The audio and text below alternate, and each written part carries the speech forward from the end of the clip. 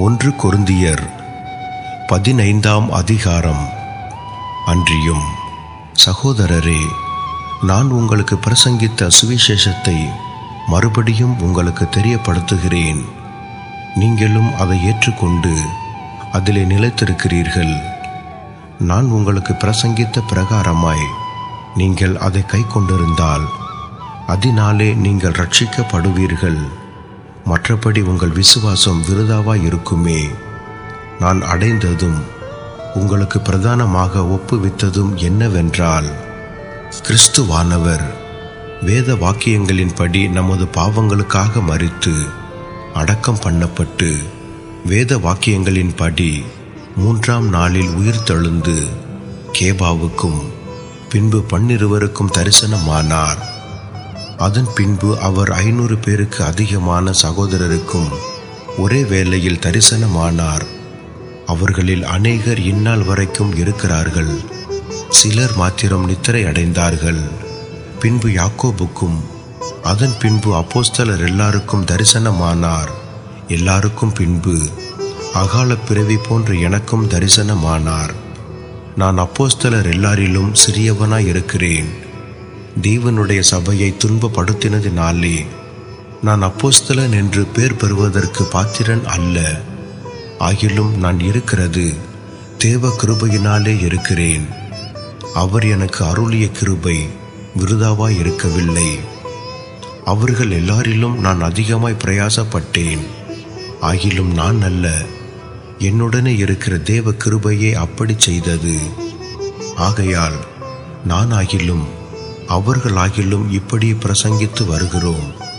நீங்களும் இப்படி விசுவாசித்திருக்கிறீர்கள். கிறிஸ்து மரித்தோரிலிருந்து எழுந்தார் என்று பிரசங்கிக்கப்பட்டிருக்க, மரித்தோரின் உயிர்த்தெழுதல் இல்லை என்று உங்களில் சிலர் எப்படி சொல்லலாம்? மரித்தோரின் உயிர்த்தெழுதல் இல்லாவிட்டால் கிறிஸ்துவும் எழுந்திருக்கவில்லையே. கிறிஸ்து எழுந்திருக்கவில்லை என்றால் எங்கள் பிரசங்கமும் விருதா, உங்கள் விசுவாசமும் விருதா. மரித்தோர் உயிர்த்தெழாவிட்டால் தேவன் எழுப்பாத கிறிஸ்துவை அவர் எழுப்பினார் என்று நாங்கள் தேவனை குறித்து சாட்சி சொன்னதினாலே தேவனுக்காக பொய் சாட்சி சொல்லுகிறவர்களாகவும் காணப்படுவோமே. மரித்தோர் உயிர்த்தெழாவிட்டால், கிறிஸ்து எழுந்திராவிட்டால் உங்கள் விசுவாசம் வீணாயிருக்கும். நீங்கள் இன்னும் உங்கள் பாவங்களில் இருப்பீர்கள். கிறிஸ்துவுக்குள் நித்திரை அடைந்தவர்களும் கெட்டிருப்பார்களே. இம்மைக்காக மாத்திரம் நாம் கிறிஸ்துவின் மேல் நம்பிக்கையுள்ளவர்களாயிருந்தால் எல்லா மனுஷரை பார்க்கிலும் பரிதபிக்கப்படத்தக்கவர்களாயிருப்போம். கிறிஸ்துவோ மரித்தோரிலிருந்து எழுந்து நித்திரை அடைந்தவர்களில் முதற் பலனானார். மனுஷனால் மரணம் உண்டானபடியால் மனுஷனால் மரித்தோரின் உயிர்த்தெழுதலும் உண்டாயிற்று. ஆதாமுக்குள் எல்லாரும் மரிக்கிறது போல கிறிஸ்துவுக்குள் எல்லாரும் உயிர்ப்பிக்கப்படுவார்கள். அவன் தன் வரிசையிலே உயிர்ப்பிக்கப்படுவான். முதற் பலனானவர் கிறிஸ்து. பின்பு அவர் வருகையில் அவருடையவர்கள் உயிர்ப்பிக்கப்படுவார்கள். அதன் பின்பு முடிவு உண்டாகும்.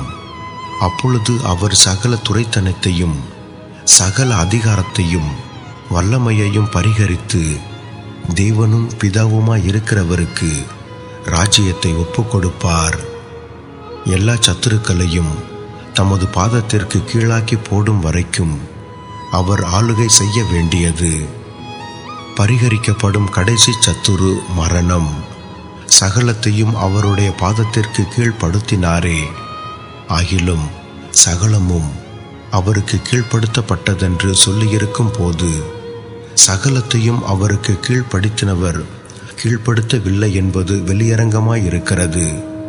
சகலமும் அவருக்கு கீழ்ப்பட்டிருக்கும் போது தேவனே சகலத்திலும் சகலமுமாயிருப்பதற்கு குமாரன் தாமும் தமக்கு சகலத்தையும் கீழ்ப்படுத்தினவருக்கு கீழ்ப்பட்டிருப்பார். மேலும் மரித்தோர் உயிர்த்தெழாவிட்டால் மரித்தவர்களுக்காக ஞானஸ்நானம் பெறுகிறவர்கள் என்ன செய்வார்கள்? மரித்தவர்களுக்காக ஏன் ஞானஸ்நானம் பெறுகிறார்கள்? நாங்களும் ஏன் எந்நேரமும் நாசமோசத்திற்கு ஏதுவாய் இருக்கிறோம்? நான் அனுதினமும் சாகிறேன். அதை நம்முடைய கர்த்தராகிய கிறிஸ்து இயேசுவினால் உங்களை குறித்து நான் பாராட்டுகிற மேன்மையை கொண்டு சத்தியமாய் சொல்லுகிறேன். நான் எபேசுவிலே துஷ்ட மிருகங்களுடனே போராடினேன் என்று மனுஷர் வழக்கமாய் சொல்லுகிறேன். அப்படி போராடினதினாலே எனக்கு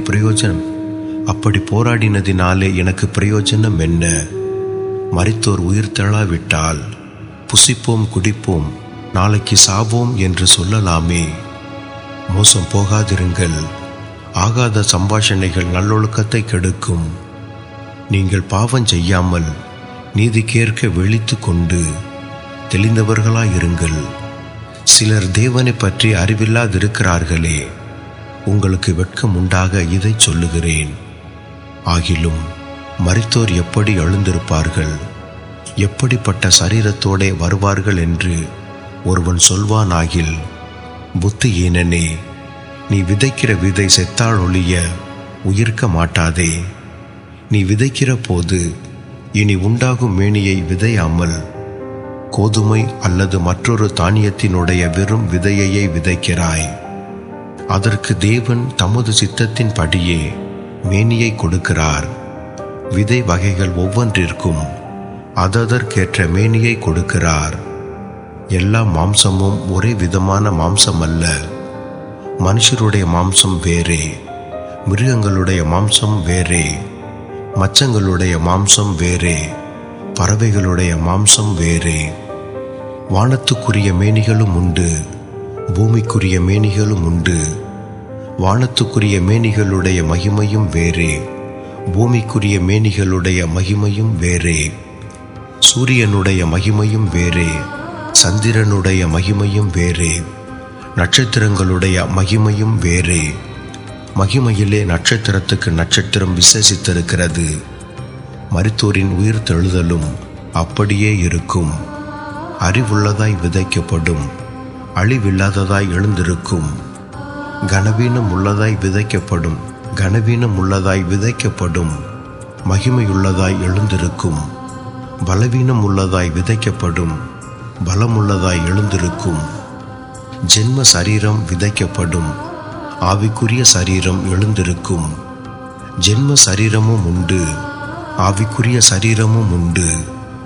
அந்தபடியே முந்தின மனுஷனாகிய ஆதாம் ஜீவாத்துமா வானான் என்று எழுதியிருக்கிறது. பிந்தின ஆதாம் உயிர்ப்பிக்கிற ஆவியானார். ஆகிலும் ஆவிக்குரிய சரீரம் முந்தினதல்ல, ஜென்ம சரீரமே முந்தினது, ஆவிக்குரிய சரீரம் பிந்தினது.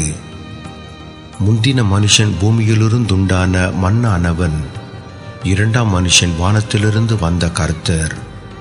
மண்ணானவன் எப்படிப்பட்டவனோ மண்ணானவர்களும் அப்படிப்பட்டவர்களே. வானத்துக்குரியவர் எப்படிப்பட்டவரோ வானத்துக்குரியவர்களும் அப்படிப்பட்டவர்களே. மேலும் மண்ணானவனுடைய சாயலை நாம் அணிந்திருக்கிறது போல வானவருடைய சாயலையும் அணிந்து கொள்வோம்.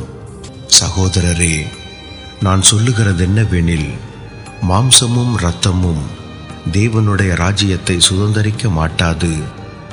அழிவுள்ளது அழியாமையை சுதந்தரிப்பதும் இல்லை. இதோ ஒரு இரகசியத்தை உங்களுக்கு அறிவிக்கிறேன்.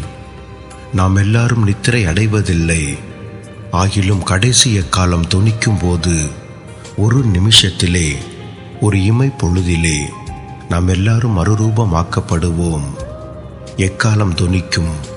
அப்பொழுது மரித்தோர் அழிவில்லாதவர்களாய் எழுந்திருப்பார்கள். நாமும் மறுரூபமாக்கப்படுவோம். அழிவுள்ளதாகிய இது அழியாமையையும் சாவுக்கேதுவாகிய இது சாவாமையையும் தரித்து கொள்ளும் போது மரணம் ஜெயமாக விழுங்கப்பட்டது என்று எழுதியிருக்கிற வார்த்தை நிறைவேறும். மரணமே, உன் கூர் எங்கே? பாதாளமே, உன் ஜெயம் எங்கே?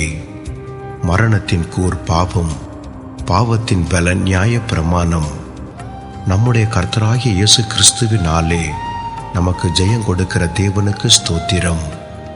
ஆகையால் எனக்கு பிரியமான சகோதரரே, கர்த்தருக்குள் நீங்கள் பாடுபடுகிற பிரயாசம் விருதாவாய் இராதென்று அறிந்து நீங்கள் உறுதிப்பட்டவர்களாயும் அசையாதவர்களாயும் கர்த்தருடைய கிரியையிலே எப்பொழுதும் பெருகுகிறவர்களாயும் இருப்பீர்களாக.